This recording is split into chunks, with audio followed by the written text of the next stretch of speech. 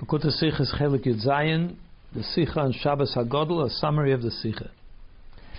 The reason that Shabbos HaGodol is called Shabbos HaGodol, the Shabbos before Pesach, the Alter Rebbe explains in Shulchan Aruch. He says that the Shabbos before Pesach is called Shabbos HaGodol because a great miracle, a Nes Godol, that the Korban Pesach was meant to be taken. Hashem said it should be taken 5 days before Pesach, which was on Yud Nisim, which happened to be on Shabbos that year, because the Yidden went out of Mitzrayim on Thursday, so Tesva was Thursday, so Shabbos was Yud. And when the Egyptians saw that the Yidden were setting aside a lamb, they said, "Why are you doing this?" So they said, "Because we're going to bring a Korban Pesach, because that night Hashem is going to kill all the firstborn." So the firstborn went to Parei and to the other elders and said, "Let them go. What do you want us to die? Let them go." And they said, "No, we're not going to let them go." So they started a war between the two, and they killed many of the Egyptians. Which is why it says, "Lemake Mitzrayim b'vchereihem," that he struck the Egyptians via their firstborn, which can be read either by killing their firstborn or that the firstborn killed them. That's how it's read in this context. And so it was set as a day to commemoration of that miracle, so Shabbos became Shabbos HaGodol. So the question is, why is this called a Nes Godel, a great miracle? What's so great about this miracle? It's not a supernatural miracle. It's actually a moderate miracle in comparison to other miracles. And also the result of it was not exactly what we were looking for. Even after they killed many of the Egyptians, they still didn't let the Yidden go. So what's so great about the miracle? That he calls it Nes Godel. And that for this reason the Shabbos is called Shabbos HaGodol, as if it's a greater Shabbos than other Shabbosim. Why is it so great? What makes it so great? Also, we have to understand, why was this Yom Tov commemoration set for Shabbos, the day of the week? Normally, Yom Tovim in Yiddishkeit are set according to the day of the month. So the Alter Rebbe does explain that the reason is because Miriam's Yartzeit is on Yud Nisan, so they didn't want to make a Yom Tov. They made a fast day out of it. They didn't want to make a Yom Tov on Yud Nisan, so they made it on Shabbos. On Shabbos there's no fast anyway, so whatever the Shabbos is, that's when the Yom Tov is. But that only expresses a negative reason why it couldn't be made on Yud Nisan, but there must be, in Torah everything is so accurate and specific, so there must be a positive reason why it's dafka set for Shabbos.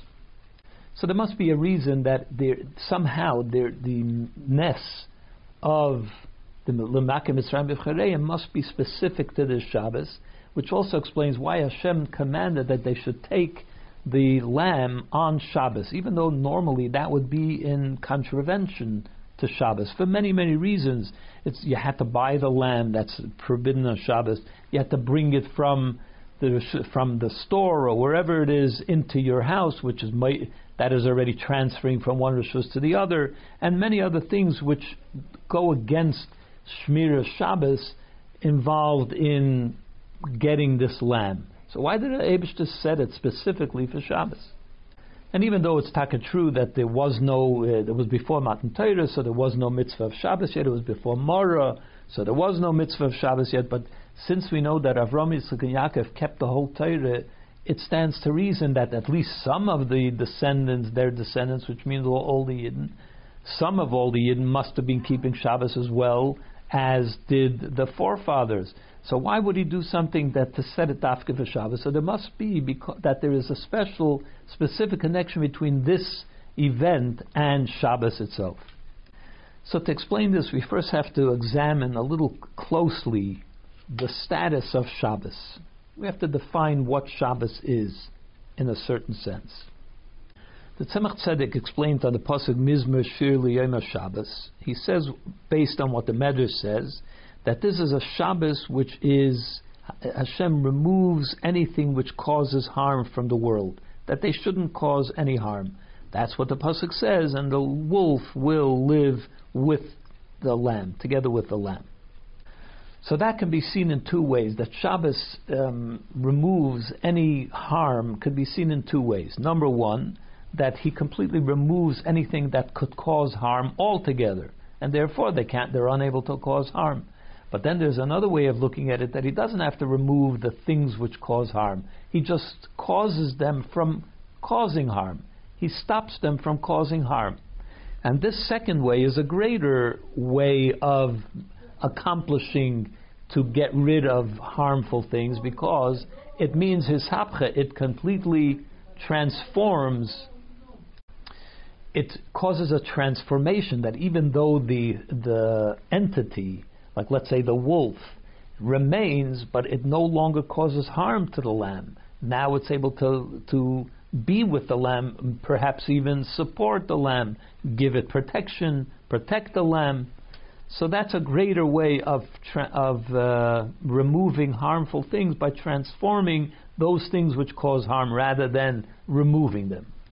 And although to truly experience the idea that Shabbos removes anything harmful, we will have to wait until Mashiach comes. That's when all harm will be removed from the world, and that's the inner meaning. That's what the Pashut meaning of Shabbos. It means the Yom Shekul Shabbos, the time which will be considered Shabbos. Then there will be nothing harmful in the world anymore. Everything will have been transformed.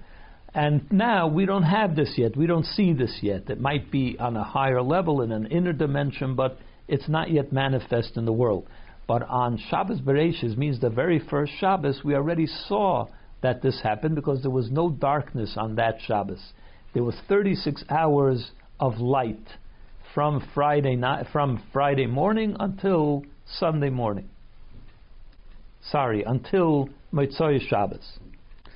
The reason why Shabbos is the idea of his hapcha, why is it that this kind of transformation happens on Shabbos? It's because the very nature of Shabbos is the nature of his hapcha. And the Rebbe goes into a very esoteric explanation of that right now. Our sages tell us that what was the world, when Hashem created the 6 days of creation, what was the world lacking? It was lacking one thing, menucha, rest. Came along Shabbos, and now rest was created as well. That's why it says, Vaychal Elokim b'yom hashvi. That's why he concluded creating the world on the 7th day, because it still needed the idea of rest to be created, and Shabbos came along and rest was created. So we have to understand this. What do you mean that's the only thing that was lacking? The Maggid says that time itself is a creation too. Just like everything else in the world was created, trees and grass and animals and so on, time also was created during the 6 days of creation. So the Rebbe says that every moment of creation, or at least every day of the 6 days of creation, really the 7 days of creation, needed the time for that day to be created independently, separately. It wasn't enough that he created the idea of time, and now time is created and it just repeats itself. Time repeats itself, because each one of the 7 days of creation has a unique contribution. Each day has its own purpose, its own agenda. The first day has its agenda. For instance, what was created during the first day? Light. So also day one, the time that comprises day one, was created. The time that comprises day two, in addition to the different things that were created on day two, but the time itself which comprises day two had to be created as day two. And the same with all the other 6-7 days of creation. Once time, the cycle of the 7 days, was already created, what happens in week 2 is that the same thing gets repeated again and again. So there's no need to create time in week 2. You don't have to create day 3, because it's just a throwback to day 3 of week 1, and it doesn't have to be created independently. But in week 1, it had to be created, because as the Zohar says, Kol yoyma v'yoyma avad avidata. Each day has its purpose, and that had to be created. So the time that makes up that day also had to be created separately. So then the question is, when day 7 came along, which is Shabbos, Hashem had to create the time which makes up day 7. So what do you mean it was only Menucha that was missing? The time of day 7 was missing, wasn't yet created. Therefore we have to say that the time of Yom HaShabbos and Menucha, they are one and the same. It's not two separate creations, they are one and the same. To explain, time is made up of past, present, and future. That's what makes time. The transition from past to present, from present to future, and so on, that it keeps happening. And that's how it makes up time. That's how the span of time is develops.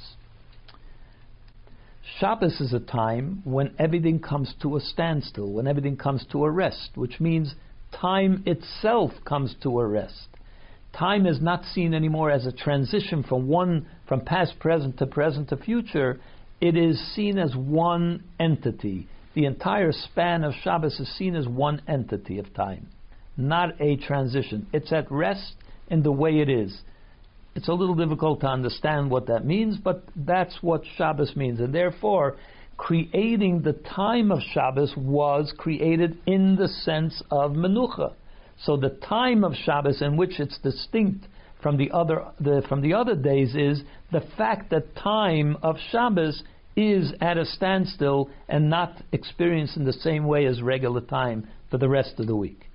In other words, we're saying that time itself, which makes up Shabbos, is at a standstill. In other words, the transformation of time itself, Shabbos is defined by a transformation of time into rest. Therefore, Shabbos, the very entity of Shabbos, is the concept of ishapcha, of transformation, taking something which has a certain definition and transforming that definition, the definition of time, into rest, into non-transition from past, present, and future. And that's what the Rebbe means to say, that Shabbos is defined by ishapcha, and that's why Shabbos was the day chosen for ishapcha to be experienced. And that's why mazikim do not cause harm, not by the fact that they are completely removed, but rather that they are transformed. The Rebbe gives us a few examples how this is expressed sometimes in halacha. We'll pick one of those examples. If a child becomes an adult in the middle of Sfiras HaOmer, Sfiras HaOmer is the counting of time as it transitions from day 1 to day 2 all the way down to day 49. There's a machlokes whether the child has to start counting Sfira at the time when he becomes an adult. One side says that he does have to. Each day is seen as separate, and therefore when you arrive in the middle, you start counting that day. Another opinion is that all that span of 49 days has to be seen as one entity of time. If you missed point 1, there's no point in continuing in the middle of point 10 because you missed the first 9, so therefore it's not separate entities, it's one big entity, and if you missed it, you missed it. So we see that time itself, the transition from day 1 to day 2, can be seen all as one entity. And that explains why the Alter Rebbe sees this as a great miracle. Because the miracle happened, all other miracles that happened to save the Yidden from situations, even in Mitzrayim, was that they crushed the enemy. Makas Dam crushed them in this way. Makas Sardeya crushed them in another way. This miracle happened not that we had to crush the enemy itself, the Bechayrim, the firstborn is another way of saying the most dominant, the most prominent of the Mitzrayim. In other words, the Teikiv, the most powerful force of the Klippa of Mitzrayim, turned against Mitzrayim itself and sided with the Yidden on this matter. They were there to assist and make sure that the Mitzrayim should release the Yidden from Mitzrayim. So that is a transformation which is Godel and has to be Tafkan Shabbos, because that's when transformation happens. And that's why Hashem said to take the lamb, which would lead to this transformation of the firstborn, Tafkan Shabbos, because that is the day that a miracle like this has to be initiated and has to happen. And that explains why the Alter Rebbe only gives the reason of Lemake Mitzrayim V'Chereim, that the Egyptian, the war between the firstborn, the Bechayrim, and the Mitzrayim, and he doesn't use any of the other reasons which are given for other reasons why Shabbos HaGadol is called Shabbos HaGadol, because this is the primary reason. Shabbos is a time of transformation. This was a miracle in which the enemy was transformed, at least the certain elements of the enemy, the most dominant of the enemy, was transformed to side with the Yidden. It's well known what the Arizal says on the Pasuk Vayomim Ha'elu Niskarim V'Nasim, which is a quote from the Megillah, that these days will be remembered and practiced. The Arizal says what this means is that if you remember properly the past and you act on them, the remembering it properly will give you the ability to act to further that. You have to remember it properly. When we talk about the idea of Mishchu Kulchem Tzayin, that Hashem told them to draw and take for them sheep, a lamb, for the Korban Pesach eventually, which happened on that Shabbos. Today, what can we do in order to do that? To remember that properly, how are we going to practice that? The answer is that even though we find ourselves now in the deepest golus possible, actually it's in a way similar to what happened to the Yidden in Mitzrayim, because this was done before they got out of Mitzrayim. This was done towards the end of the golus, but still when the golus was in its intensity.